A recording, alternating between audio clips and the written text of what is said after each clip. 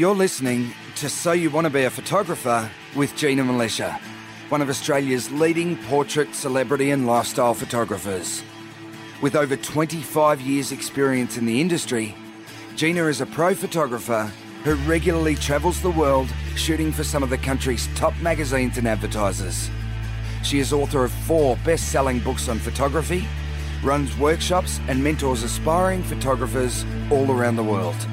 In conversation with journalist, interviewer and budding amateur photographer Valerie Khoo, Gina reveals what it takes to build a successful photography business, provides a sneak peek into life behind the lens, and talks about her tips and techniques to get the perfect shot.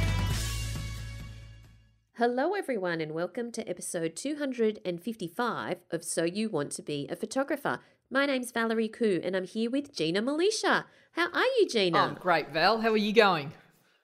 Good. What's been happening in Gina world? Oh, let's see. I've been, first of all, I'm very excited about this week's episode. So we're talking with acclaimed wedding photographer Nick Jonas, and he has been... Because it sounds like you were saying Nick Jonas, the Jonas brothers. You know, from the Jonas brothers. It's slightly different. Oh my God. There are brothers in this family, but it's Jonas. And he has been shooting amazing weddings for over nearly 30 years now. So I think we started at the same time. So excited to be doing that. I've been out and about. I've been working on some telly stuff, so that's kept me busy. And the other thing, Val. So what do you mean by shooting for television shows? Yes, so promo and publicity for TV, and which is like sort of my main work really, that and advertising. And the other thing that's been keeping me busy, Val, is we know it's cold in Melbourne. I've complained about it. Nothing like you get in the Northern Hemisphere, I know, but cold enough to be uncomfortable, single digits, which is very cold. And my heating, Val, the central heating, is very temperamental. So here's the thing. You need to sort out. Here's the thing. It works first thing in the morning, works beautifully. Somewhere around 1 o'clock in the afternoon, it goes, nah, that's it. We're not working anymore. And it won't work again till the end of the day. And someone's explained that it has to do with my gas line not having enough pressure, and it's kind of like Wi-Fi. You know how there's peak Wi-Fi when it's 7 o'clock, everyone's watching Netflix? The same thing's happening with my gas. So it's freezing at night. But, and I told you about this hack last time we spoke, but I haven't shared this. Someone taught me this thing that you do because it's cold. I'm freezing at night, right? You get a hairdryer, right? And you put it under the covers and you turn it on. It's got to make sure that the back bit that sucks the air in isn't covered because that's dangerous. But you blow hot air into your bed for a few minutes, all right? And then you get in. Heaven. The best thing, like better than jars of Nutella or the best cake you could ever eat. I am just like rolling around going, oh my God, this is the best thing ever. So I'm going to save this hack for those times when I'm staying in a hotel and it's a little bit chilly, or, you know, anywhere where I don't have all the comforts of home. The hairdryer hack. Give it a go and let me know what you think of it. Maybe imagine if you had a jar of Nutella and the hairdryer under the covers. Yeah, that would be heaven. Yeah, I did that 2 nights ago. Actually, I had a 2 a.m. session, just me and the Nutella. It was very nice. Right. Oh yeah, it's too good. It's too good. So I haven't replenished it. Because I have no self-control. Zero self-control when it comes to Nutella. Oh dear. Okay. So I have not been cold because I have a heater that works. Yeah, good. You don't have one that's a bit sensitive. Mine's just sensitive. Mine doesn't go on strike, no. But what have I been doing this week? Let me think. I want to give a big shout out to Paul from the Gold community, because I was speaking at an event earlier this week and in Sydney about, and it was really for anyone, but often basically for people relating, it was for people in relation to their professional life typically, because the topic is, how do you know if you're good enough? Yep. You know, how do you know when you're good enough for that project or that gig or that role or that board, position or whatever it is? And so it happened because I wrote in my newsletter a few months ago on that topic. How do you know if you're good enough, especially when you're a creative, because it's so subjective. Because, when you are, say, a mathematician or a engineer or whatever, it's a little bit more tangible because there's certain knowledge that you need or problem-solving skills that you have to have. And you either get that Excel spreadsheet right or you don't, you know what I mean? But when you're a creative, it can be hard to know when you're good enough. So anyway, I wrote this in my newsletter and this group contacted me to speak on that topic at this event. And it was so great to bump into Paul, who is part of the gold community over at GinaMilitia.com. And it's just good to meet people from the community in real life. Fantastic. And Paul's a great photographer. I've just been, we just did an AMA with Paul last week. And Ask Me Anything, which was fantastic. Yeah, fantastic. How exciting. Oh, there you go. Anyway, so we also want to draw your attention to, if you're not already part of the Facebook group, the listener community, all you need to do is search for So You Want to Be a Photographer podcast community on Facebook, and it's free to join. We would love to have you in there. Drop on over because it's full of some pretty awesome people. Fantastic. Yeah, they are. It's an awesome group of people. And I've been sort of visiting a lot of photography Facebook groups, and I think there is a way that if you are a member of a Facebook group, you can get so much out of it, and it all comes down to how much you put in. So I think it's a matter of if you show up to a party and just sort of sit in the corner and not speak to anyone or not do anything, you're not going to get a lot out of it. So I think if you're going to be a member of a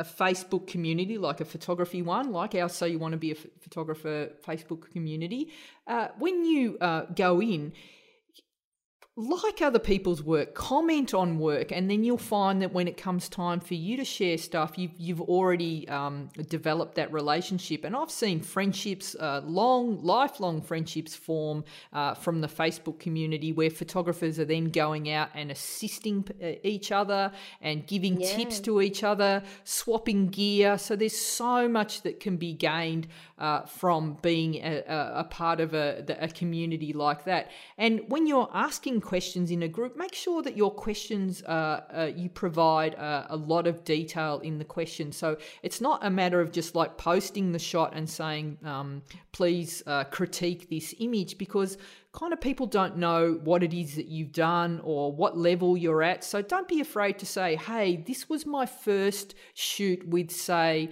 off-camera flash, and this is what I wanted to achieve in the shot. How do you think I went? Any help would be much appreciated. And these were my settings, because that helps everyone who's looking at the images sort of to get an idea of what you were doing, what light modifier you were using, what time of the day you were shooting, and what you were trying to achieve. So I think if the more you put into your posts and the more detail you provide, the more you're going to get out of that shoot. And also, I think it's a lot better if you provide the original images rather than linking from an outside source, because once you link from an outside source, people don't like to click outside of Facebook groups. So if you can include the original image, I think it makes... As in upload the upload image. the original image so that we can see it. And But you don't mean the original image before it's been photoshopped. No. And another really good thing, a thing that just get this into your workflow, make it a point of when you shoot.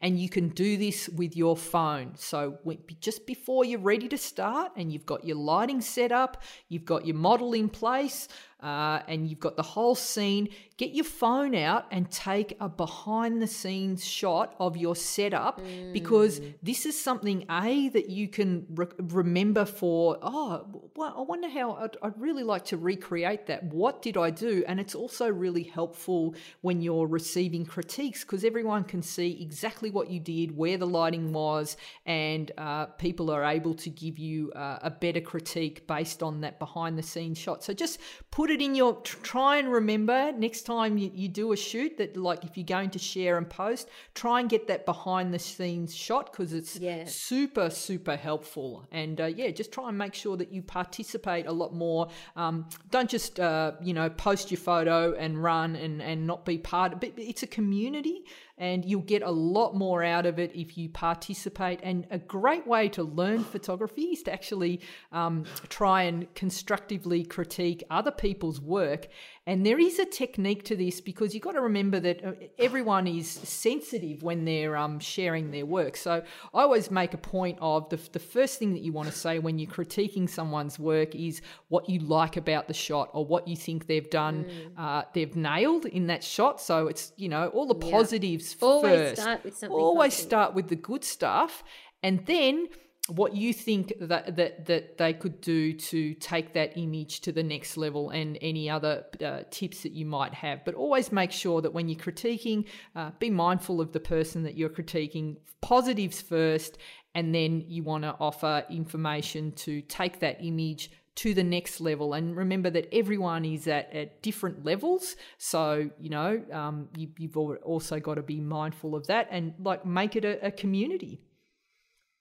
Yeah, fantastic. So if you're new to this podcast, then that is a great place to start. The free community on Facebook, just search for So You Want to Be a Photographer podcast community. And of course, if you want a bit more personalized mentoring, then have a look at the Gold community, because you've been busy with the Gold community this week, haven't you? Yes, I've been recording photo critiques. So with the Gold community, what they'll do is they'll upload their images, they'll upload their raw files for me, behind the scenes images, so I can see where their light was set up, and then I will run through those images and help them, show them what I love about the image, and then what they can do, little improvements to take that image to the next level. We also, in the Gold community, we workshop photo shoots. So if someone's planning a shoot, they might have a shoot coming up in the future, and then we sit down with them and we'll work out, okay, here's the lighting scenario I think you should be working with. I'd go out and practice that. So often before the shoot, there might be 3 weeks out, I've given them several exercises to do before they do the actual shoot. So when it comes shoot day, they're so ready that they absolutely nail the shot. And I've just finished a tutorial on editing skin tones so that they're nice and even. So that's sort of next level editing in Photoshop. But we also cover Lightroom tips for absolute beginners. So we've got all different levels in the community, haven't we, Val? So we've got absolute beginners and to pros that are out there making money and shooting fantastic stuff. So it's great to see how far people have come. So if you want to find out a bit more about the Gold community, have a listen to this.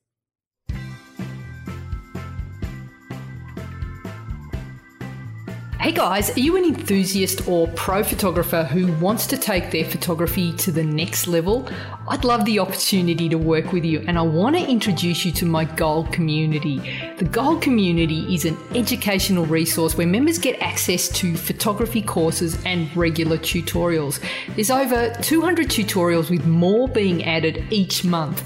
In these tutorials, I take you on set with me and I share my thought process behind scouting locations, posing and directing models, lighting and post-production. You get to see the entire shoot from start to finish, from surface in Sri Lanka using a single speed light to character portraits on the streets of Sicily using daylight, or high-end studio shoots where I share all my posing and connecting hacks. There's also regular photo critiques, monthly live calls, and heaps more. As a member, you'll also have access to my exclusive Facebook group and online forum where you'll be able to connect with other members from all over the world. So, what are you waiting for? Join the goal community today and start taking the kind of photos you've always dreamed of. You can check it out at ginamilicia.com.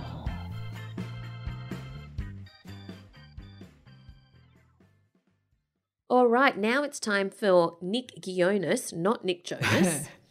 I wouldn't say no to Nick Jonas if he was on the podcast. But okay, tell us about Nick Gionis. All right, Nick's an amazing photographer and he's been shooting weddings for almost 30 years. And like when you listen to this interview, you can tell not only by his amazing work, but you can hear in his voice that he really loves his job. You can't fake this kind of passion, Val. And so, you know, whether he's off travelling to some exotic destination wedding somewhere in the beautiful Mediterranean, which is where he just returned from when we did this interview, Lovely. or he's shooting in the suburbs of Melbourne, he's invested in creating beautiful, authentic, original images. And in this interview, he shares his approach to planning, posing, and shooting a wedding. And we talk a lot about the importance of capturing the person, the unique experience of each wedding, rather than, because I see this a lot, unfortunately, with weddings where some wedding photographers will develop a style and then every wedding looks the same. There's just like this formula. Nick doesn't do that, and he prides himself on the fact that he will make sure that he's shooting the uniqueness and capturing the uniqueness of each day. So he goes into great detail. We talk a lot about how he plans for his destination weddings and all his weddings, and the sorts of lessons that he learnt from shooting his first wedding. The fact that he does do a little bit of shooting intuitively, and this is like a skill that he is a real people person. He knows how to read the room, and I think with 30 years of shooting, obviously hundreds, even thousands of people, that he knows how to read the room. And his first jobs working as a security guard, waiter, barista, I think they taught him a lot about how to connect with clients and how to know which direction you're going to go. You know, you're going to match their energy if someone's, a bit louder and out there, or if someone's a bit quieter. So we go into that a lot. He even breaks down for us what a second shooter does. He talks about his switch from shooting with DSLRs to becoming an Olympus shooter, and his favourite lenses and lighting systems. And You mean Olympus mirrorless? Olympus mirrorless, yes, he's working with that now, and what a godsend that is, because he's sick of carrying lots of heavy gear. I can certainly relate to that, and he goes into his favourite lighting systems and lenses. And as I said, I think the standout to me was the fact that how important it is to capture the couple on the day rather than shooting to formula. And we also go into the importance of pre-wedding checklists and what goes on and what you're asking when you're interviewing the bride and the groom, and how important that is. So shall we have a listen? Absolutely. Here we go with Nick Gionis.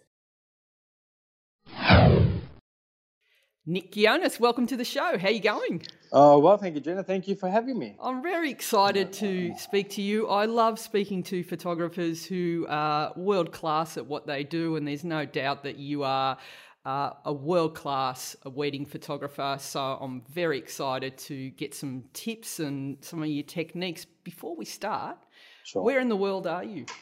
At the moment, I'm back in Melbourne. I just came back from a great whirlwind trip in Greece after doing 2 fabulous weddings in the islands, and did a workshop as well. So I'm grounded now for the next couple of months, but I am looking forward to September. I think we're both speaking at the Biennale. Not the Biennale, the I wish it was the Biennale, but I know, right? BOFOP is just as good. BOFOP, Bright Festival of Photography at the end of September, you'll be presenting a workshop. We're actually doing similar workshops, Nick, and I noticed that they're both on at the same time. I know. So hopefully, the one person that will come to me will we'll get something out of it.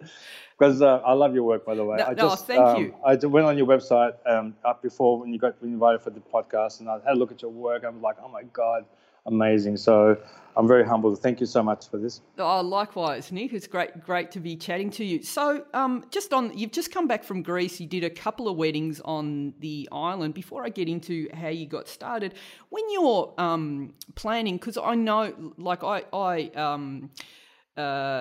I've noticed that the aviation industry has changed a lot. It's a lot harder to get your gear on board and all of that. So when you're doing a wedding overseas, what sort of strategies do you have in place to make sure that you've got all the gear that you need? And also when you land, if you're shooting in a location that you haven't been to before, what are you doing to sort of scope out that location? Are you getting in early? What's your process for that? Well, that's a couple of good questions there. And it's probably a good question for me to plug Olympus as well, because with the gear now we're using Micro Four Thirds, I can put a lot more on board luggage these days, which is fantastic. And that has become a problem, to be honest with you. And having your wife come with you sometimes is great too, because you give her some stuff as well. So she doesn't get any carry-on. Just you don't need anything. It's all gear. It's all gear. This is but to be honest with you, I actually got all I didn't bring all my lenses that I would bring. Yeah. So first of all, I would just choose lenses that I know that will have all the focal lengths that I would need, maybe a couple of zooms and maybe a couple of primes. Yeah. But I don't need to bring, all the larger lenses with me as well. I try to bring at least 2 to 3 bodies with me. I don't like putting things into not carry on. What's the opposite of carry on? Under whatever. Yeah. I don't like, because I want to make sure that when I get there, should everything else fail, I still have all my gear with me. So that I need. And then literally when I start, what I do though is if I have some extra flash gear, which is going to be a bit more, or some lights that I want to carry with me, I might put that in, underneath as well. Yeah. But if all else fails, I have everything with me. I have all my batteries already charged. I have everything already formatted, ready to go, as if I literally pretty much get off the plane and start shooting, just in case, And I think that's my first port of call. And as I said, I just say a bit of a jest here, but the truth is that, with my new system that I'm carrying around, it has made it a lot more easier to travel with, to be honest with you. So, and I think I actually weighed it, and it was 8 kilos. So that's 2 bodies and your lenses? 2 bodies and my lenses. What else have you got in there in the kit? So I've got batteries. I've got backup batteries as well. I've got in my laptop bag I had my card reader and my laptop and all that sort of stuff. Which Sharifa was carrying with me. But literally Sharifa is my wife. So if I keep on calling Sharifa, you know that great. It's my wife, so you know who I'm talking about. So when I say lenses, cards, batteries, flashes, obviously, and that's pretty much it. Hard drives? Hard drives, I beg your pardon, you're right, hard drive. I also get USB sticks.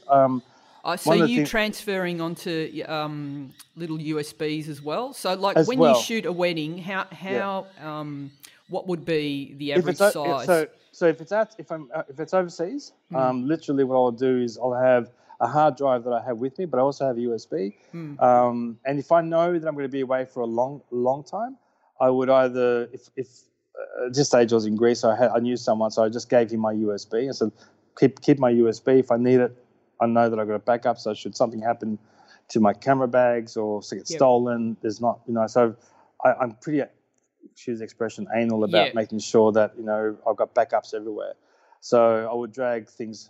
In terms of how big, look, I generally have because I've got 2 slots in my camera. So one will have a 64 gig card for all the RAWs. Do you feel and the other that? one, no, never. Good. I never feel it. Neither do. But it's just so that I don't have to sit there and changing. But I also have a 32 gig card as backup as high-res JPEGs. So I don't do raw. I do raw and high-res JPEGs. Okay. And that's just, again, the high-res JPEGs are pretty good because I'm pretty much a shooter that tries to get it right in camera. So I don't do a lot in terms of post. Yeah. So having that, literally, I'll have two cards.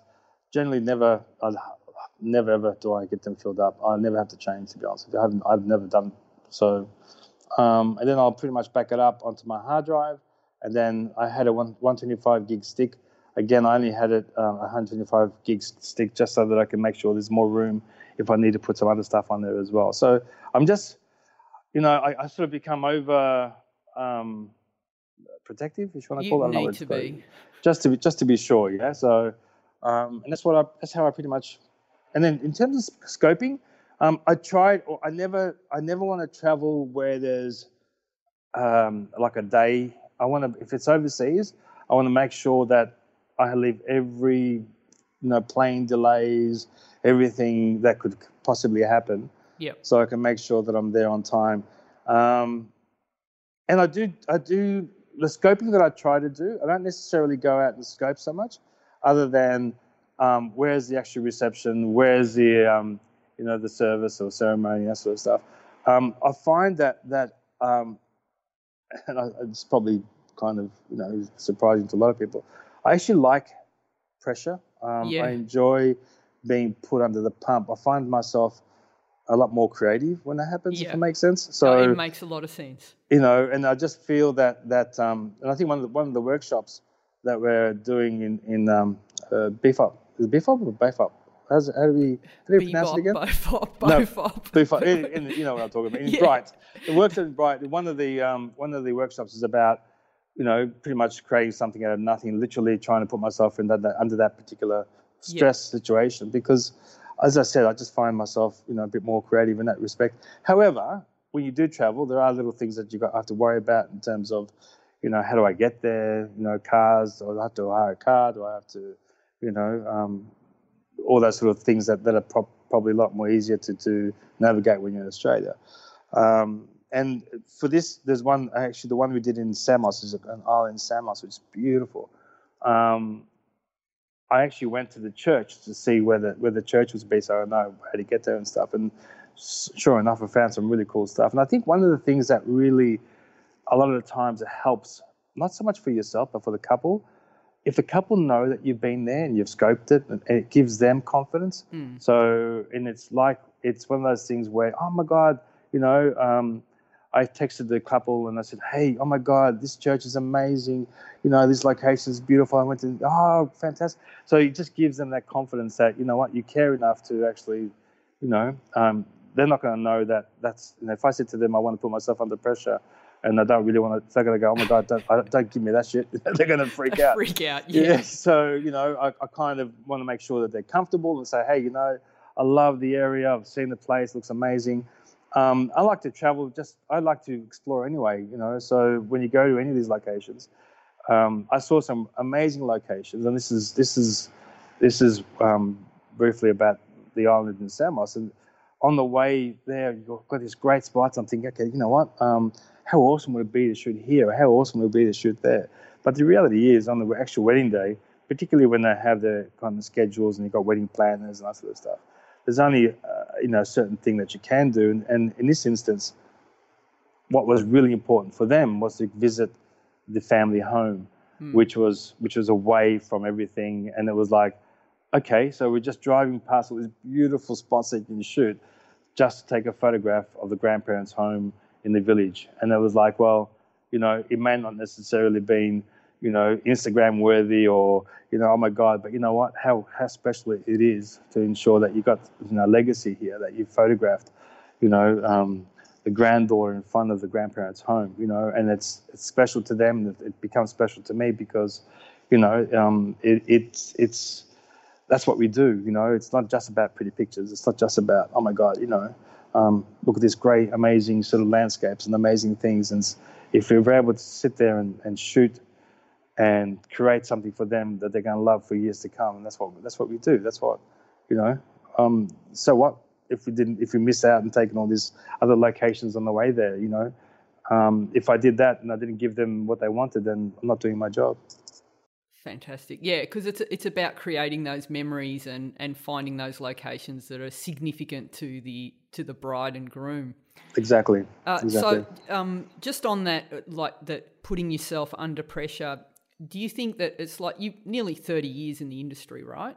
Yeah. And yeah. do you think that it like, because I know when I'm shooting, I stop thinking in a sense, and it's just like the loveliest place to be is like when you're in the zone, and it's just like stuff just happens for you, and it feels like, and I say this a lot to the students, that it's like once you've done something enough times, you're no longer thinking about the settings and focal length. It just becomes something that you're almost doing intuitively, and you get yourself in this zone, and it's the most beautiful feeling.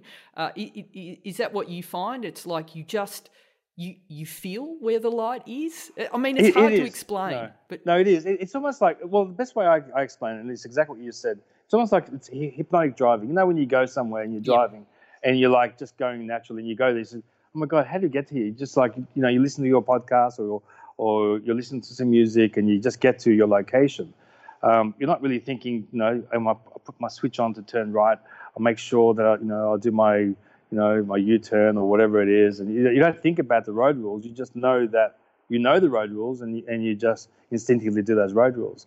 Similarly with photography, once you've done it, you get your settings and knowing, like I try to tell my students is, before you even go to that shot, as you're pre-visualizing that shot, you start changing your aperture, your ISO, you do all that kind of stuff before you get there. Don't get there and start chimping, looking down at your camera and all that kind of stuff. If you're looking at a light, you think, you know what, it's going to be roughly, 1250 ISO or 1600 ISO at about, 200th of a second at f2.8 or something like that.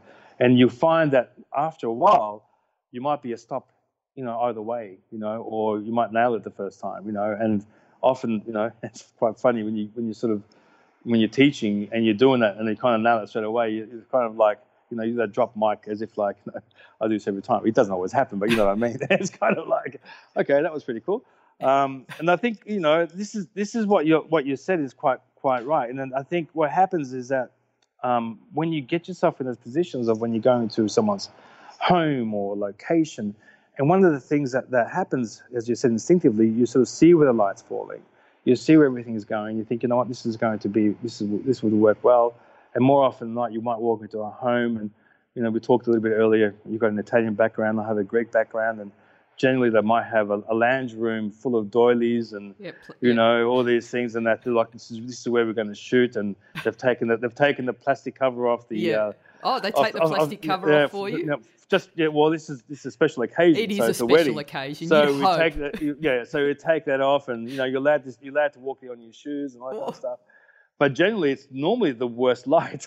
So you're like, no, I don't want to shoot here, and you might end up shooting in like, I don't know, in a laundry or something. It's like, no, you can't shoot here.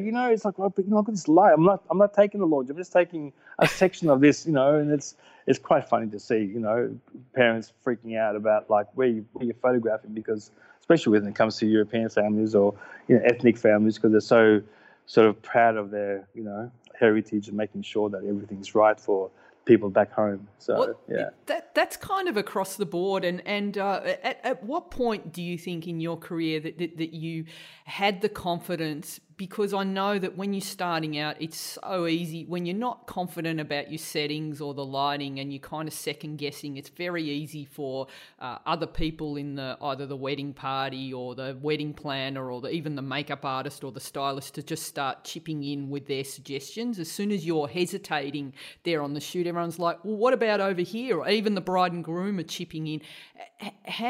How long did it take you to develop that confidence to say, nah, we're shooting in the laundry, and because I know how it's going to look? Do you remember that day when you just like, I've got this?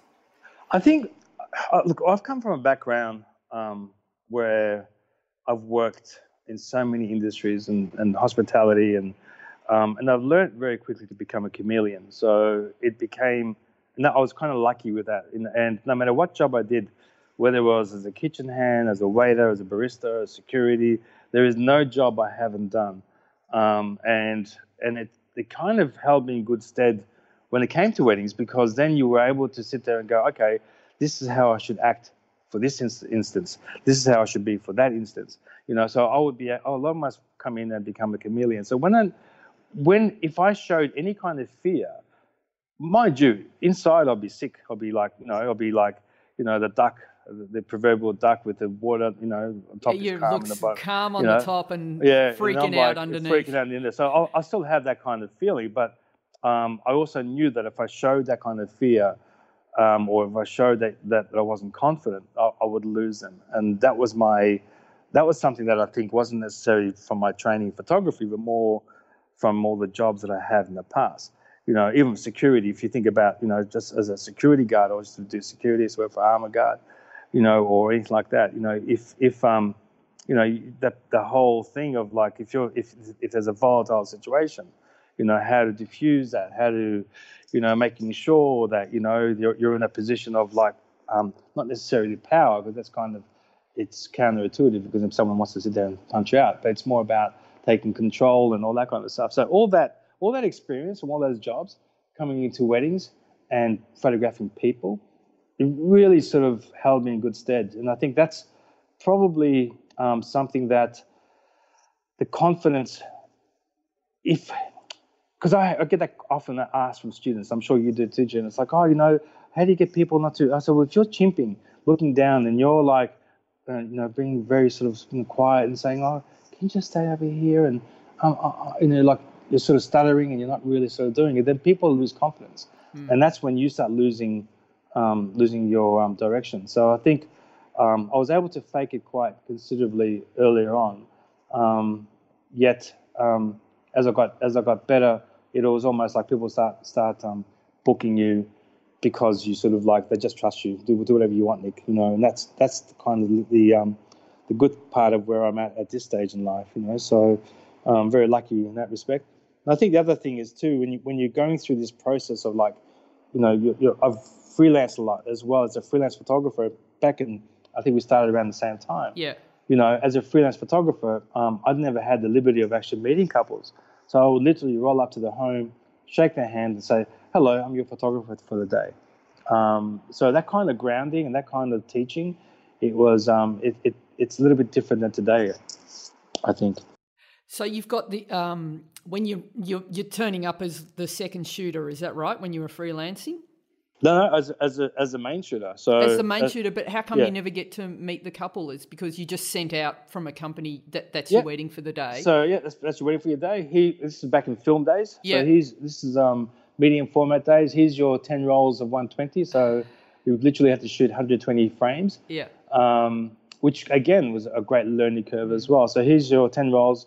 Here's your and here's a 35 mil to put in your 35 mil camera. That's just for like a black and white sort of version as well, just so they can sort of have that there. And that was literally that's all. I had to come back with 120 frames and 35 mil of a wedding. So it's a full wedding, mind you.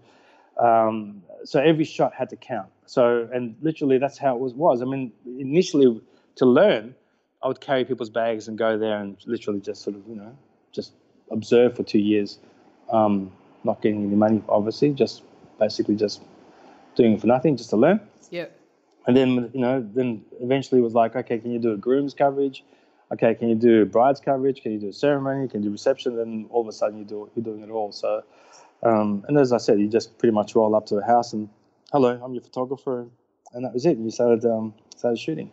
So you've got that, like, it really is in that kind of that first minute of meeting someone that they're going to size you up and decide whether they like you or not. I mean, I've heard it's less than that. People will decide if they like you when they're watching you walk across the room. So are you aware of that, or is that just something that you've honed from all those years of, so you've said before you were a photographer, you were a security guard, you did a barista, so waiters are fantastic at reading the room. So, and I think that's an essential skill to be a great portrait photographer, to be able to, like you said, match the energy of another person and sort of, Yeah, you said it right. Like become a chameleon. So, you know, if someone's going to be maybe like loud and extroverted, then you're going to raise your energy and kind of match that. And if someone is a bit quieter, will you drop your energy as well, just so that you're not overbearing?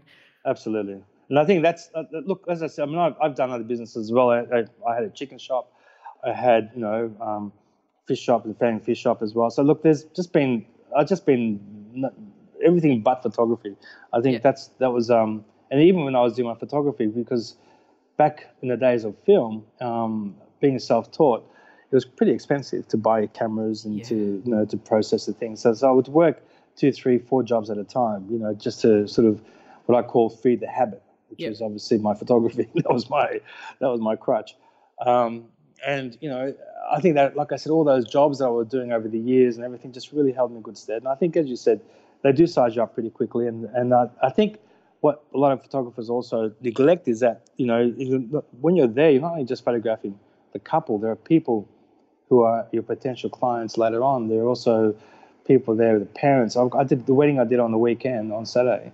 Was a large Lebanese family. And going to that wedding, I shot their brothers and their sisters, and I've shot cousins of that wedding. So I felt like I was part of the family, you know. And I think this is, you know, a testament of the kind of not only photography, because photography, people have this thing about, okay, the photography is going to be great, and sure enough it does.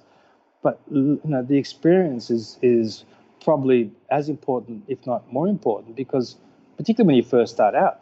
You know, when I first started out, I was nowhere near the photographer that I am today, but I was super aware of making sure that I made people feel comfortable and had a great time, and, you know, the energy was right, and you know, the service was fantastic, and that was all part of my makeup. It wasn't contrived to make, you know what I mean? It's kind of like, it's natural. That's natural. Your natural state. That's right. And I think that kind of was my asset. And I had one guy who wanted to come out and learn, and he came out with me, and he was with me for 6 months. To the point we're in a dark room together, and I said to him, look, you know, we've been here for 6 months. I hardly heard you say boo, you know. You really should be, if you want to be a photographer, perhaps architecture is your way, or food photography, something where there's no people, you know, and it's okay. You know, if you're not a people person, then pick a particular genre that you don't necessarily need to deal with people, and you know, whether it's architecture, whether it's something, you know, different. If, you know, don't force it. You know what I mean? And this guy, he was not a people person. So we spent 6 months together.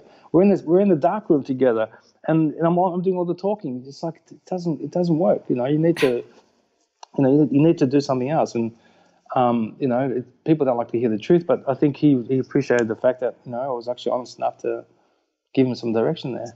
Yeah, no, I think that's super important, to be someone that actually enjoys being around people. That's right. Yeah. To bring out the best of them.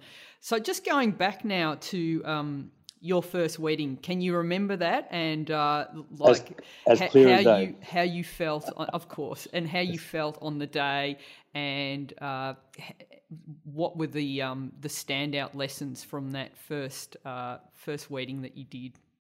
Okay, so my first wedding was in 1989, and by this time I'd worked. Once I worked, 2 years or 3 years, I was actually at a studio, just holding bags and just doing small gigs here and there.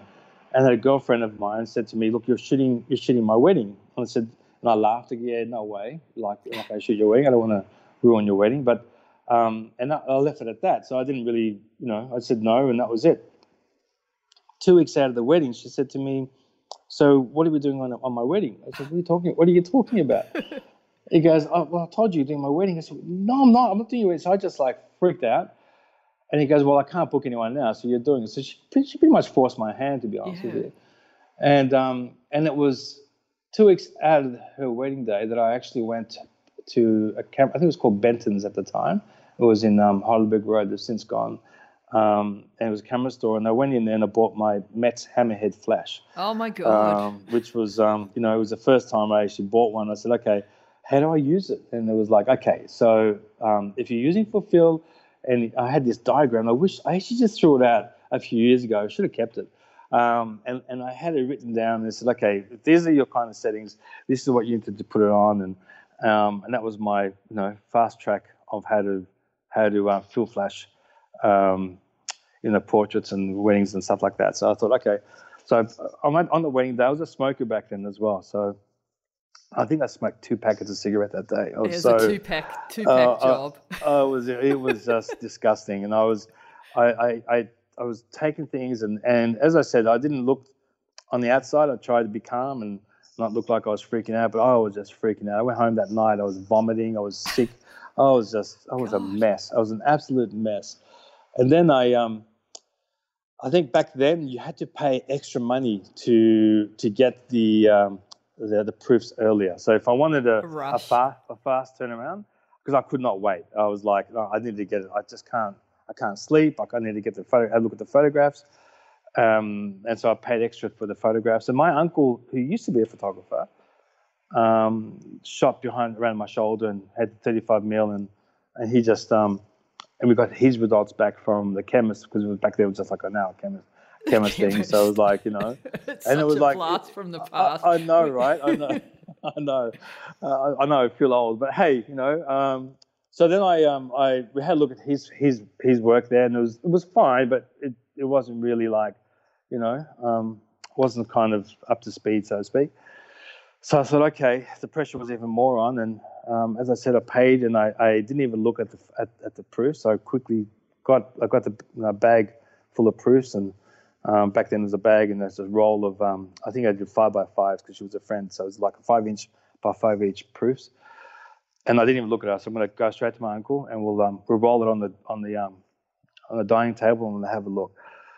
And as I was rolling and I was looking at him, and it, like, I would say to this day, it was really like, on par to, to weddings that a lot of people will shoot today. And my uncle was hitting me on my shoulder. You did it. And I'm like high-fiving and, little tear and that kind of stuff. I was just so excited. And I think, and I'll probably sound just a bit crassy, but it's like your virginity. Once you've lost that virginity, that was it. That was like, give me a woman now, like give me the wedding now, So it was like, so I think that's kind of once that was broken, I was right. And I think I kind of knew what I was doing at the time, but not necessarily confident that I was doing the right thing. Particularly when you buy a flash 2 weeks out and you're not really knowing what you're doing with the flash.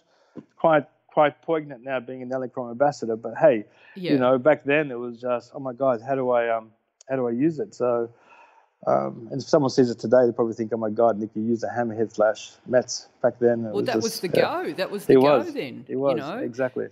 So, do you think, like, you had that 2 years where you were just watching, carrying bags? How important was that? And do you think that there was a lot more that was sort of burned into your subconscious than you realised from that 2 years? Absolutely. It was invaluable. Because just remember, as I said to you earlier, we were given 10 rolls of 120 film. So unlike today where we can just shoot thousands of frames and hope to get it right, we needed to get it right in the camera. We needed to get every part of the day documented, and it'd be like, okay, 4 shots here, 4 shots there, the family, this, that, and the other. So the understanding of light and the understanding of composition and the understanding of posing and all of those things that were like really important to cover a day was part of the learning curve, was part of the whole process of making sure you got it right in camera so that you weren't wasteful in your frames, because you can't waste frames. You can't waste a single frame, And, if I went back to the studio and I took, say, 4 images of the cake, it was like, why would you take 4 images of the cake for? Like what, 1 was enough. You don't need 4. Right. And that was like, okay. Unlike today where people are shooting, 500 detail shots. It's like, well, I'll only use 1 frame of the cake, Nick. You don't need four frames of cake. I'm only going to use 1 frame. They're not going to buy it. So, and for them also, what was important, and it was back in the halcyon days of print, where I did a lot of migrant families, and the family shots need to be spot on, because there will be multiple orders of all these family photographs that were taken, that were printed, but also delivered back to the countries, whether it's Macedonia or Greece or Italy or wherever it is, and it's like one shot for this family, one shot for that family, one for overseas. So there was a lot more. What's the word for it? You needed to know your shit. Excuse the expression. Yeah. You couldn't just sort of be like a weekend warrior that you've decided that I'm just going to become a photographer and just work a day a week and just get a couple of $100 and hopefully. But you just couldn't. You just needed to know everything about the whole process. And I think that actually was a really good learning curve for me, because over the years it held me in good stead in my business here, and it held me in good stead in my my photography overall. So, and I feel I'm like looking forward, and as much as people grumble, especially our age, or I say our age, but our vintage of shooting for so many years, you see people grumbling about the fact that photography now, it's all digital and all this sort of stuff, and I'm like, what? How good is it? For me, it was like the best thing since sliced bread when I found photography, and it was my calling. I just loved it. It's like, what? How awesome is it now? Everyone else has got the same, has the same sort of love for it, and I think, I used to be, a little bit, down on that. I think, hang on a sec, Nick, who are you to have that pleasure only of being a photographer? How awesome is it now that everyone can have that pleasure as well? So, I've done a big 360-degree turn. Fantastic. So let's fast forward now to today. Okay. So when you're going out and shooting a wedding, as a general rule, are you shooting with an assistant? Have you got a second shooter? How does that look? So I always have someone with me, an assistant, and more often than not, 99% of the time now, it's my wife who also shoots. How does that work? Like working with your wife on a day under pressure, sometimes the please and thank yous get forgotten in the heat of the moment. Do you work well together as a team? We do. We really well. We work very well together. I think we've been together in terms of working together for like almost 17 years. And I think I know my strengths, and she obviously knows my weaknesses. I know my weaknesses as well, but you know what I mean? Like we're sort of, we complement each other in terms of like, if I'm running the day, and I think, I remember there's one time where I'm trying to make this bride feel sexy and very kind of like, in the mood and all that kind of stuff. And Truth was talking to her like they're like getting on a house on fire, and they're talking about, everything else. But I said, Truth, shut up for a minute. Like I just need her in the moment. Oh yeah, I forgot. We have a bit of fun that way, So I think I'm actually quite respectful anyway. It's not hard for me to be not to say the thank yous and the please and the stuff. Yep. I think, we pretty much have respect for each other, and we know. And I think doing for so many years, one of the things as a second shooter, and if I ever have anyone else who shoots with me, and sometimes I do, I ask them, look, I've been doing it for long enough to know that I've got the best angle and the best light. What I want you to do, I don't want you taking a different photograph of the same shot. I'd rather if I'm taking a photograph of the bride, keep your eyes out and peel that if the mother walks in and she starts tearing up, or if the mother walks in and goes, oh my God, you look amazing, that's a photograph I want you to take. And the more often than not, that's the ones that Sharifa keeps on taking. And I hate it. When I say I hate it, I just love her role. And I wish I was a second shooter, because that's the kind of photographs that I want to keep on taking. So she's doing the candid stuff, she's doing all which that, is super important for a second shooter. And you're focused on, I think what you do best is creating those beautiful moments. But like when you're shooting, are you trying to let the image unfold in front of you, or are you helping it along and kind of giving them a starting point? How does that work? I think it's a bit of both. If it's happening organically, then I don't step in. I will just let it happen.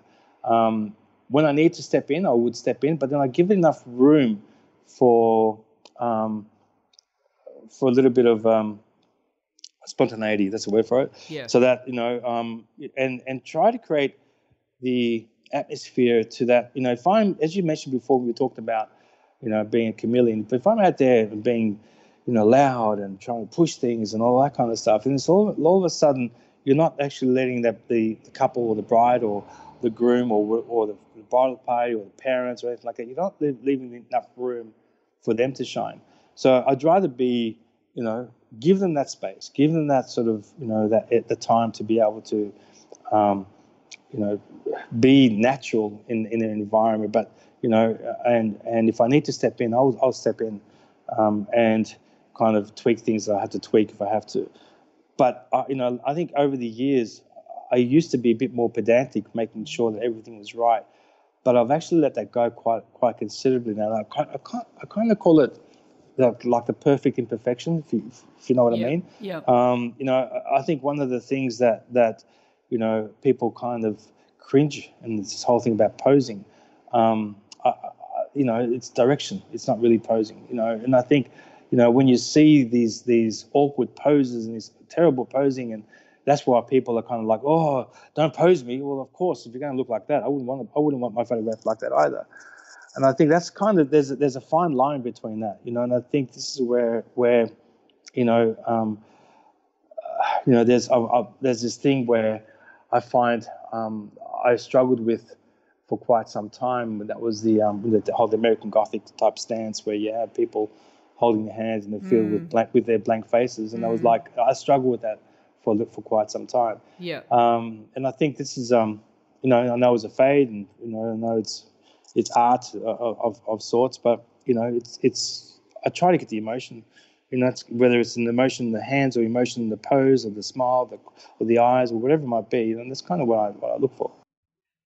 So when, for the 3 or 4 weddings that I've ever shot in my career, I found that when you turn up and the bride's getting ready, everyone, as a general rule, everyone is so stressed out. Yeah. So when you're arriving, what are you doing to just try and get the mood nice and relaxed, or if anything, or is that an important time, those getting ready shots, or are you just allowing you want to capture that mood and that energy? Have you got an approach to that? I think my approach. Look, I have a repertoire of dad jokes, which sometimes go down well, which is really cool. I think one of the things that a lot of people don't really understand is that a lot of the work is done before the actual day. And that, I think this is where people kind of miss the point. Like I would go through at a pre-wedding meeting and I'll ask every question under the sun because they don't know that things that are normal to them may not necessarily be normal to someone else, So I'll ask questions like, are both parents together? They're separated? They're divorced? Are they living? Is there anyone who needs a little bit more attention? And I might even, and they're like, what do you mean? I said, well, does your sister have Tourette's? So if I walk in and she starts swearing at me, I know. And that it kind of, they'll have a laugh about that, but that kind of gives me an opening to say something like, does anyone have a disability that I need to consider? Does that make sense? If I said that, then it kind of like, because, a disability is not really a disability to someone in the family. It's like, young Joe is not disabled to us. He may have something, but for us, it's normal. Does that make sense? Yeah. So and I would start off with a joke like, does someone have Tourette's? So that if they start yelling and screaming at me or swearing at me, that I won't take it personally, and they will have a laugh at that. Oh, actually, young Johnny has a bit of autism, but he's okay, or mum suffers from a bit of anxiety or whatever it is. So that all this work that is done prior to the wedding, and I'm talking about detailed stuff, then when I'm coming into the wedding itself, they're relaxed because, you know what? They know that if, mum all of a sudden gets all anxious and she starts carrying on, that I'm aware of it and I can sort of, diffuse it. Or if I know that there's a special needs that needs to be considered, that I would actually do it. And I had the wedding in Samos, actually, there was the brother of the groom said to me that, look, my nephew, has had a little bit of autism, but he's not too bad, but be wary, all sort of stuff.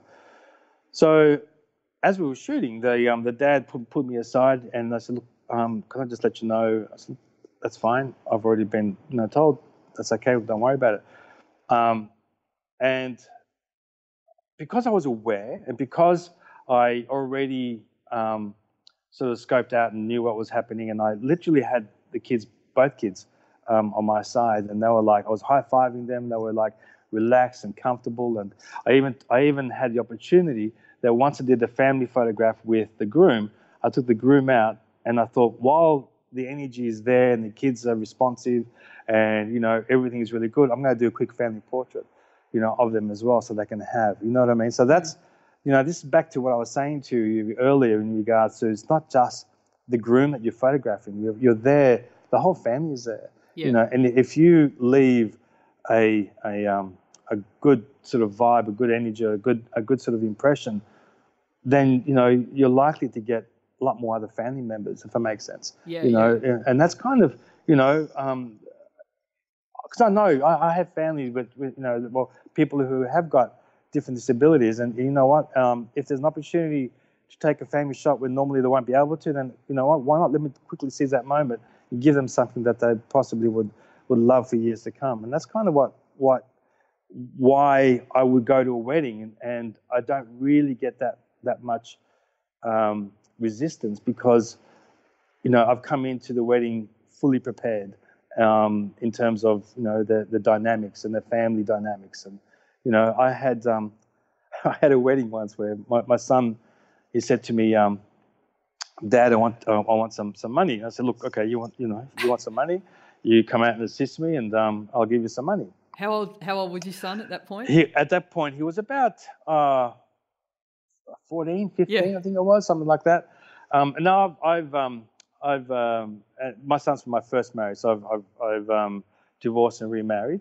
Yeah. And at that age, he was still a bit, he was a bit, I don't know, angry, you want to call it. He was still young, so He was an adolescent. Typical. Adolescent, Right. and it was like didn't like you much, or did he think you were uncool at that point? No, he liked me at all, but coming from a sort of a like divorced his mother, and I got remarried and that sort of stuff. So the whole kind of the aggression there was still a little bit sort of sensitive. So, and I roll up to a wedding where again I did a pre-wedding meeting, and the both parents, the couple's wedding, the couples, both parents had divorced, but they've also remarried. So literally there was like the family photographs were just insane to try to get all these combinations.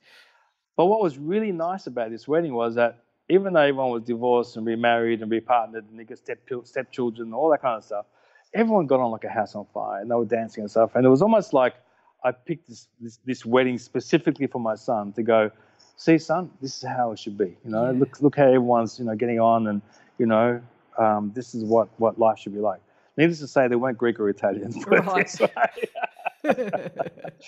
Anyway, that's another thing altogether. But and I think for preparation, it's imperative, and I think it's also imperative too to be able to take. A lot of people say a lot of times about my images perhaps being very emotive and very sort of, whether it's lighting or whatever it is, there's a connection there, and more often than not, it's purely being able to listen to what the couple want, listen to what they want. And once you start going through that process and then shooting for them, you'll find that you'll get some amazing images, and they will connect with you, and they will love the images with you, because it's like, this is exactly what we wanted. So, yeah. So just looking at your work on your website, it's clear that there isn't a template. Like I've seen, there are many photographers, and I know it works successfully for them when they can just turn up to a wedding. They've got a template. This is how I do my walking up the aisle shot. This is how I do the getting ready shot, and these are all the the hero setup shots.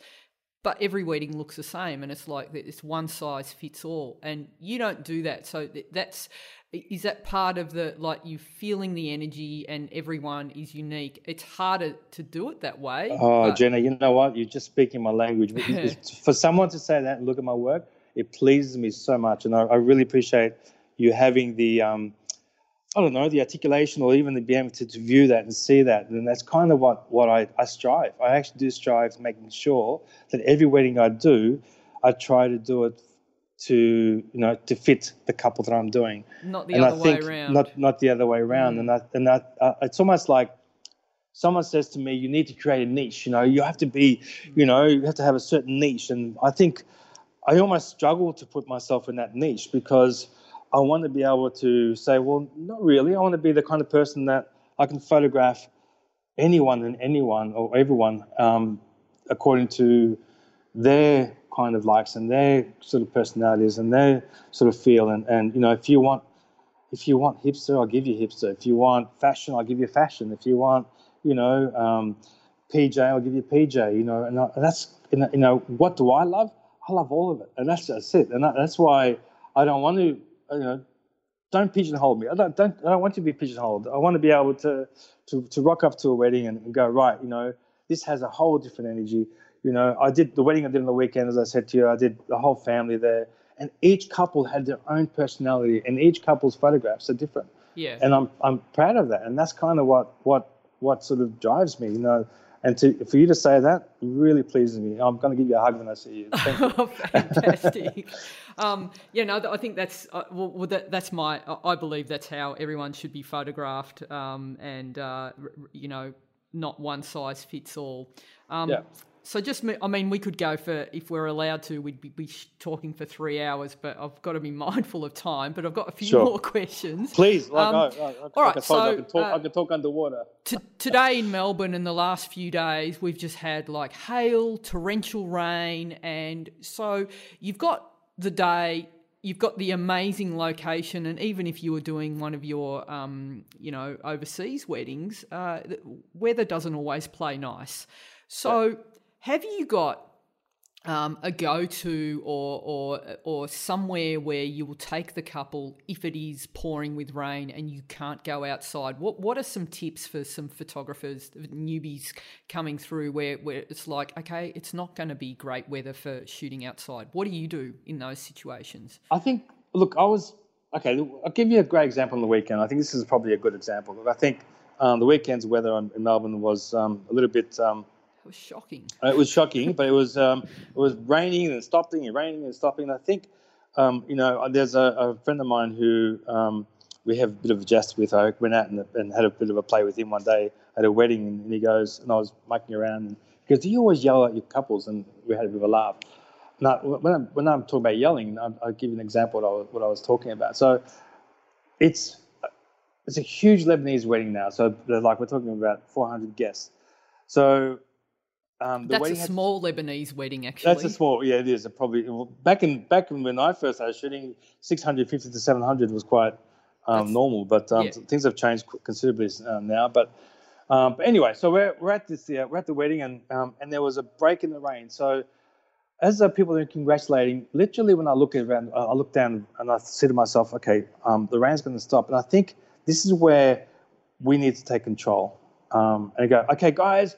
Can I get your attention quickly, really quick group shot? And I got everyone all together. I finally corralled them all to do a group shot. And because at that moment, at that particular moment, I'm actually the center of attention.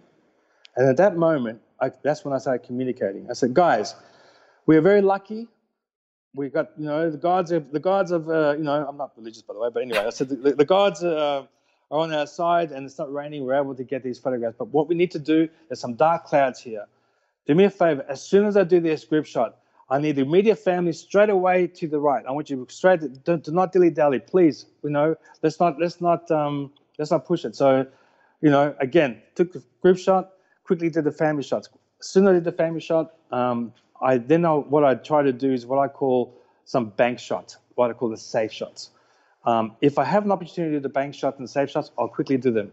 Because I know that, What is a bank shot then? A bank shot or a safe shot would be, your full length, bride and groom photograph with the flowers, like your traditional stuff. They're like your bank shots. For mum and dad to put on the top of the television in a frame. Yeah, exactly. Yep. Because I think a lot of the times, particularly when you first start out, people kind of go, I want to go creative and miss out on what the most important shots. Get the important shots done. Then once you've done the important shots, then you know what?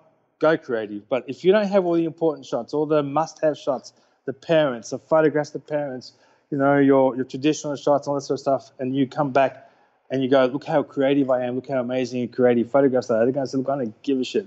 I don't have photographs with my mum or my dad, or I don't have photographs, that my mum could put on the wall or anything like that. That's not me. That's your interpretation of my wedding, not my interpretation, if it makes sense. And sorry, just to interrupt, Sure. back to the bank shots. How does that look? Do you have a list, a pre-prepared list of all the shots that you like, all the money shots that you need to get? I do. Are you checking those off as you go?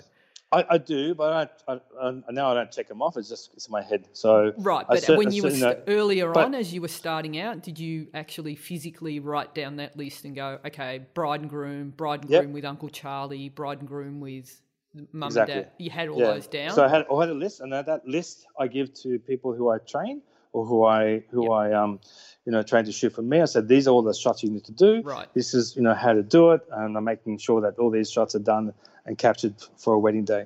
And I think that's important. And back to that list, are you also making sure that you're getting like the empty room shot, the shot of the flowers, and are you giving those to the suppliers on the day, the car shot, all of those? Are you doing that as well?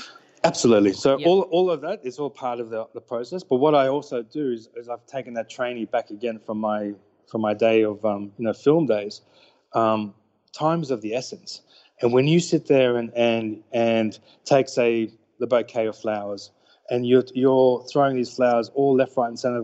Let's put it next to the mantelpiece. Let's put it next to the window. Let's put it on the chair. Let's put it there. You're spending valuable time, doing all these detail shots. I'm saying, do the detail shots. Look at where you want to do. Look at your color palette, whatever it is, so they can all match for your album. Smash out all these shots that you need for details. Obviously now with Instagram, with Facebook, and all this tagging and stuff, they're super important to get traction.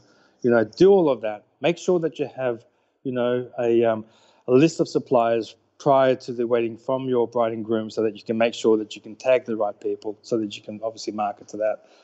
All of that. I mean, this is like a whole. I'll have to talk to you for 3 hours about all this sort of stuff. But this is certainly things that are a must-have shots, and that list is concise but also long, if that makes sense. Yes. And that's because it goes through the detail of every little detail.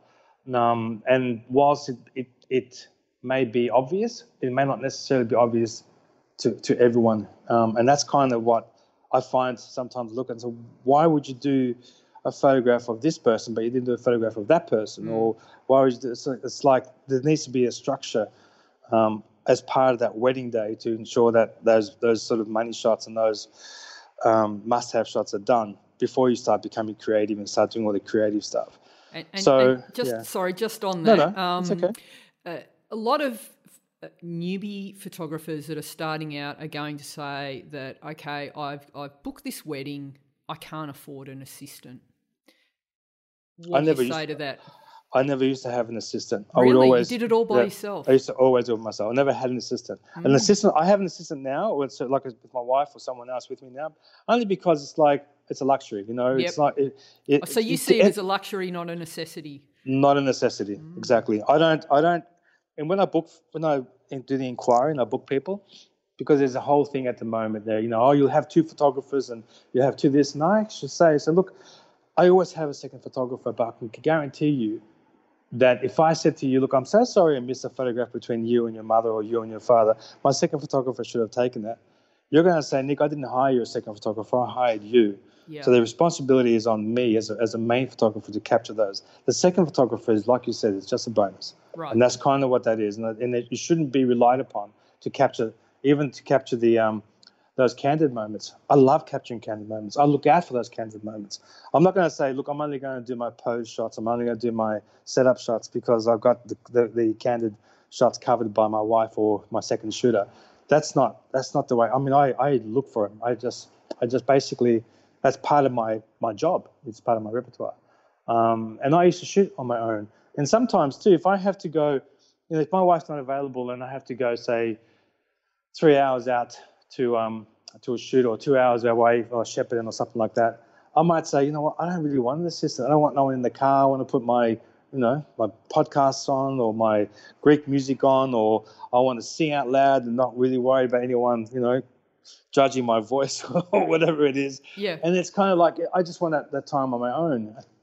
Yeah. So it's it's certainly I don't need a second photographer. I mean, it sounds really arrogant, but it's not necessarily the way. Because even when I didn't know as much as I do today, and that was back in the day when I used to shoot with medium format camera.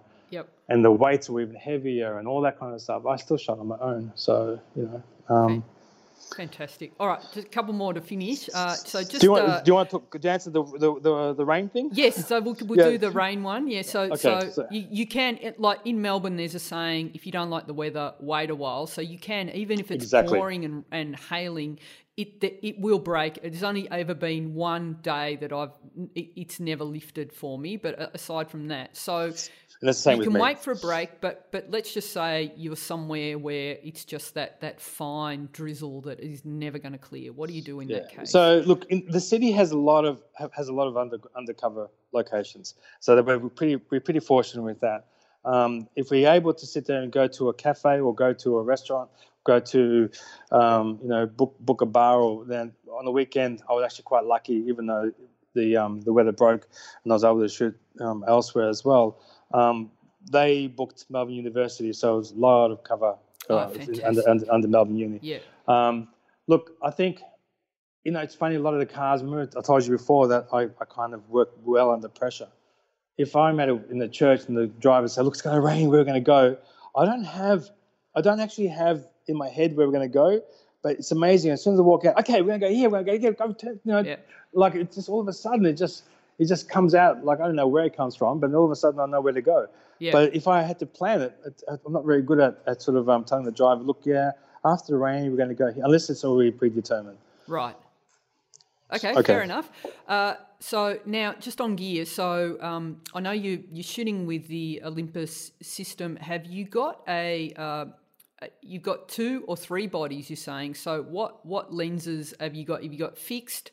And are you working with zooms? How does that look? Okay, so I got the EM1X, the new flagship camera with the EM1 Mark II. So they're the two types of body, but I have 2 EM1 Mark II and the EM1X. I always carry 2 bodies when I'm shooting. One with again, depending on depending on what I'm doing. So I'll give you an example. On the weekend, I shot in St. Patrick's Cathedral. Now, for those of you who don't know St. Patrick's Cathedral, it's a big venue, but it's a very long walkway as well. So I had one camera with my 24 to 100? No, sorry, 12 to 100. I can't remember now, but it's a long lens. It's a big one. I should have my camera with me. So what is it? 40 to 100. Right. Or something like that. So it's a long lens. Okay, so on one of them. So that's how fast is that? 2.8. So you always like to shoot with a fast lens, especially for like shooting inside and things like that. Yeah. So it's a 40 to 150. Sorry, right. It's a 40 to 150. Sorry, I should know that. And is that like a 70 to 200? So equivalent to that would be like an 80 to 300. Right. That's right. Okay. So that's for me to be able to zoom in, getting some nice closer expressions of the bride and groom walking down, bride walking down with their dad and kids and stuff. So I'll be able to go zoom in for that. But also I had a wide lens on my other body, which was the 12 to 40 for me able to, which is 24 to 80. Yeah. To capture a wider perspective, so I can make sure to capture the grandeur of the church, as well as the stained glass window and all that sort of stuff. So again, depending on what the occasion requires, is what I will actually change my lenses to do. I'm loving my 45mm, which is a 45mm 1.2. Amazing lens. It's sharp as anything. I'm using that's like a prime lens, which is equivalent to a 90mm lens. Right. And that's beautiful portrait lens. Absolutely amazing lens. And I use all the lenses that I have in terms of I don't stick to one lens. I'm not one of those photographers that say, I'll shoot everything on a 25 mil lens, or which is a 50 mil lens or something like that, or the whole wedding. I would go into scope out what I need to do and say, okay, I need a lens that will actually capture, make it a lot more wider. It might be an 8 mil lens, to get more of a sort of the spire. So if I outside the church when the bride arrived, I had my 8 mil lens to be able to capture the whole of the church. Yeah. A lot of the time, because it's such a big church. So I said, look, guys, bridal party, fix the bride's dress here, and not just the door. That way they can see, the grandeur of this church. They see the spires, they see everything. So, if I had my fixed lens of, say, 25 mil lens or something like that, there's no way known I can capture that. So, I think you have to understand that when you're going through, if someone's choosing a location, they're choosing it for a reason. And there's a reason why you've got to make sure you capture that. Yeah. And then, so, it's not just the entrance of the church, it's the whole church. It's the grandeur of this church. It's the LED light. It's everything, so that when they come back, they say, okay, Nick captured all of it. It's not just the emotions. And I think, a lot of people, get sick of the same locations, as do I, having to go to locations. But, before you start becoming creative and say, I'm going to do something different with this location, give them what they have in their head of what this location looks like.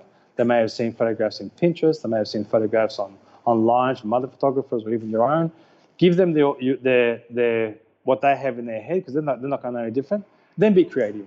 Don't go, okay, you know what, this church I'm going to cover a little bit different now because I want to be someone else and do something completely different. Then they look at it and say, well, what's that? What about that traditional shot that I've seen hundreds of times before? And you can't go and say, well, you know what, I'm not going to do that shot because I don't want to do the same shot like every 100 other people. Give them that 100 people. Get them. It's like you know what, put it in the bank. There you go. That's for you. Goes in the bank. Right. That's in the bank. Now let's do something creative. Now let's do something a little bit different. And more often than not, they'll love the creative one. But if they don't have the one that they've seen, then they're not going to know that the creative one was better than the one they've seen. Does it make sense? Yeah. So when you're doing these interiors of the ceremony, are you using any fill flash, or are you just using available light? I'm using, most times, 99.9% of the time, I'm using available light. Yeah. Yeah. So, and look, I have this thing at the moment where it's like, you use a Micro Four Thirds. What about ISO? What about noise? And I can tell you now that if your noise, like obviously, doesn't bother me so much, but assuming that if you expose correctly, and I can shoot 3,000, 4,000 ISO, not a problem, as long as it's exposed correctly. If I'm underexposed by 3 or 4 stops, it's like, well, obviously it's going to be very noisy. Why, no matter what you do. And I have this argument with someone the other day just for a bit of a laugh, and he goes, "Oh, you've got 10-stop range."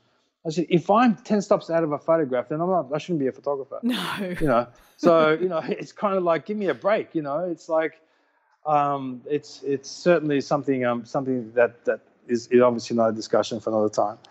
Right. And all right. And so when you're shooting with fill flash, what is your modifier of choice, if any, or do you mix those up as well? I mix those up a little bit. A lot of I very rarely use on-camera flash unless it's in the reception where I need to get in tight, and people are dancing, and particularly with a lot of these ethnic weddings where you're like full on, everyone's on the dance floor and you've got to be in there. But generally, most times it's off-camera flash.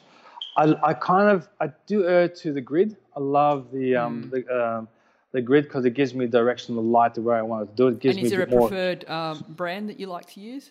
Well, I obviously, I love my Elinchroms. Yeah. So, I have that gives me that sort of the ability to overpower the sun, which gives you that beautiful sort of quality of light as well. So which Elinchroms are you using? The Quadra system? What are you using? I use the ELB 400, right. the Quadra, and the modifiers, the Octa. The Deep Octa? I'll bring the Deep Octa. I'll use that a bit. But on the wedding day, generally, I'd probably, like I said to you, I probably use a lot more. I have like a 30 honeycomb grid, like I think it's 30 degree, I think it is. Yeah. Honeycomb grid, purely because it gives me that kind of ability to sort of direct the light where I need it to be rather than having to flash it completely go everywhere. So, and that's kind of, I just prefer that kind of dramatic lighting. I think that's pretty much. And now, look, with I'm also now sort of using MagMod system, which is really cool. It's a great system, actually. I just saw it recently, and it's very cleverly designed. It is, and then I've been using that a lot indoors at the bride's home. Again, using the grids and what have you as well. Also, in terms of available light, I have Ice Light, which is like my brother Jerry basically has designed this light. It's called Ice Light. Beautiful LED light. So I have that, which is quite powerful too, with the barn doors. And look, I'll be honest with you though, and I think this is where I've I'm kind of changing a lot as we do over the years. You've got to keep on evolving and changing and evolving and changing. Whilst I still do what I do and love the lights that I use, I am trying to do a lot more photographs that are going to be a lot more pleasing to the current clientele of people who just basically, if I'm finding those kind of dramatic shots, I'm not sort of loved as much as what, like, I'll give you an example. Okay, we had some amazing images over the weekend, and because of Pinterest and because of all this sort of Pinterest stuff, the bride wanted me to go to McDonald's, and it's like, really? Okay, so we're at McDonald's taking photographs. And that's, feeding each other chips. Right. Pinterest has a lot to answer for as far as I'm concerned. Yes, kind of thing. So, I have to be careful. Like, I have to give, as you said before, I have to go through and mix it up a bit and making sure that there's enough there to not only feed, feed the couple, but feed my own soul as well. So it's, I'm just loving what I'm doing at the moment. I'm just learning a lot more about video these days. I'm full on. I want to do a lot more video. I've got video in my business. I want to shoot more video and do a lot more video as well, because I'm finding that's part of, like, I always want to learn. I can't rest on my laurels. I just want to keep on. What else can I do? What else can I learn? Looking at other people's work and getting inspired and saying, okay, you know what? Look at Jen's work. It's amazing. It's fantastic. Okay, this is what who else is doing some video stuff that I really love as well. So I'm doing a lot more video today than I ever before, and I want to, but my next goal is to shoot a whole wedding and edit it myself. It's just the kind of stuff that I think it's part of any kind of creative. If you're stuck with one way, you'll never grow. So. Well, I can hear the passion in your voice and the love, and I think that's amazing for someone who has been shooting for 30 years. I can see that you're just as much in love with photography today as when you started. Oh, absolutely, even more so, it sounds. It is because I'm getting a new lease in life all the time. I was really. And I know it sounds really silly, and I think you probably think, okay, you're just trying to spruik the brand. But ever since switching from Olympus, I've got another sort of boost, because the cameras were getting so heavy for me. My arms, like I would come back from a wedding, I would pop, Nurophens and Voltarens just so I can sleep, because I was just so much in pain. And all of a sudden now I've got this sort of a lighter system where I'm like enjoying it more, and I've got like, okay, what can I do now? And I'm just, I just keep on wanting to reinvent myself, and that's kind of what it's all about, isn't it? At the end, it is.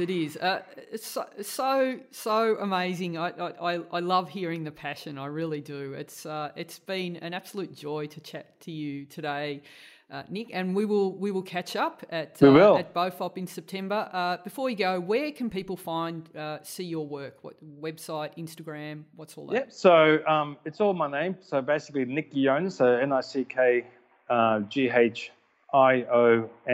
That's nickguionis.com. Nick Guionis it's not the Jonas. You're not part of the Jonas Brothers. It's the Guionis brothers. I wish I was. Because your brother's also a photographer, right? He is an amazing photographer, world-class photographer. Great educator. Probably one of the best educators out there. He is amazing. His presentations are great, and he developed the Ice Light. That was his. That's right. Little invention. Fantastic. It was fantastic. Look, we're so proud of him. Like, he's living now in America with with his beautiful wife Melissa in Las Vegas, and it's just, you know, it's just amazing. It's really, really cool. So we have the whole. We're not the Jonas Brothers, but probably the Jonas Brothers are probably better. You need to do a piss take of that. Yeah, we are doing a workshop in November actually. So Jonas Brothers. We've got the Jonas Brothers workshop in November. This is the first time we've ever done one together. Fantastic! That'll be amazing. So it's on my website. So go on to nickjonas.com under photographers, and there's details there. And Instagram. Instagram, Nick Jonas again on Instagram. Facebook, Nick Jonas as well. Excellent. So also have my business, which is Excite Photography and Video too. So if you right, and you do workshops and mentoring as well. Absolutely, a lot of workshops and mentoring. I think at the moment the one that we're doing is in November. Is there anybody? I like a lot more one-on-ones these days. I find they're a lot more focus on the individual, and which works really well for me, because everyone has different sort of levels of where they're at, and I find that when I do one-on-ones, people get a lot more out of it, because it's like, okay, these are my weaknesses, let's fix this. What can we do? All that sort of stuff. So that really works well. Yeah, so if you're wanting to learn about wedding photography, I encourage you to go check out your site, and if you get the opportunity to do a workshop, it sounds like an amazing experience. Nick, it's been fantastic. Thanks so much for chatting with me today, and I'll see you at the end of September. Awesome. Thank you so much, Jenna. Thank you so much. There we go, Nick Jonas. Awesome. Fantastic. So what are you doing in the coming week before we speak again, Gina? Oh, my God. So I am shooting lifestyle this week, which will keep me busy. I'm going to be enjoying my new hairdryer. Oh, my God. Staying away from... Can you just fix your heater? Yeah, maybe. Wouldn't that be the solution? So, and the other thing, Val, is binge watching. I'm halfway through the latest season of Comedians in Cars Getting Coffee, and the reason I say this is because it's Jerry Seinfeld interviewing comedians. They talk about the work, and it actually relates to any artist. How do you keep your creativity? What do you do for the creative process? What's your workflow look like? And it is so fascinating to hear, especially when he interviews a comedian that's had a very long career. The advice they give applies to any creative. I'm just hooked on it. And plus, the cars. Oh my God, the cars are amazing. What about you, Val? Okay. Well, I'm going to be, let me just think. Oh, so many things. I'm going to be still on a high from where I went last night, which was Sing Along a Greatest Showman. No. Greatest Showman. All right. Yeah, it's a special event that you get to sing along and while they play the movies, and that was awesome because I love musicals. Not your cup of tea, Gina? No, my ears are bleeding. Why? Why would musicals? They be bleeding? No. Not my thing at all. But that's great. I'm excited for you. I know I can just picture you there and the joy, Val, because I know you've been to many of these sorts of nights. But yeah. And I'm going to be, oh goodness me, my list is so long. It's a bit crazy, actually. You know what I did that was interesting though? I just thought this is got absolutely nothing to do with anything. But this week I am going to the media screening for this new movie that's out. I think I told you about it, called Blinded by the Light.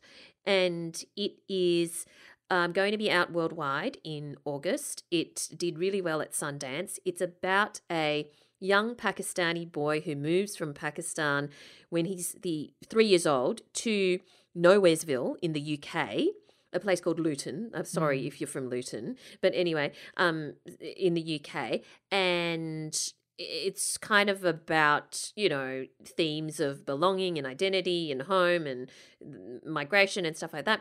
But at the age of 16, he gets introduced to the music of Bruce Springsteen, hence the movie is called Blinded by the Light. Fantastic. One of Springsteen's albums and songs.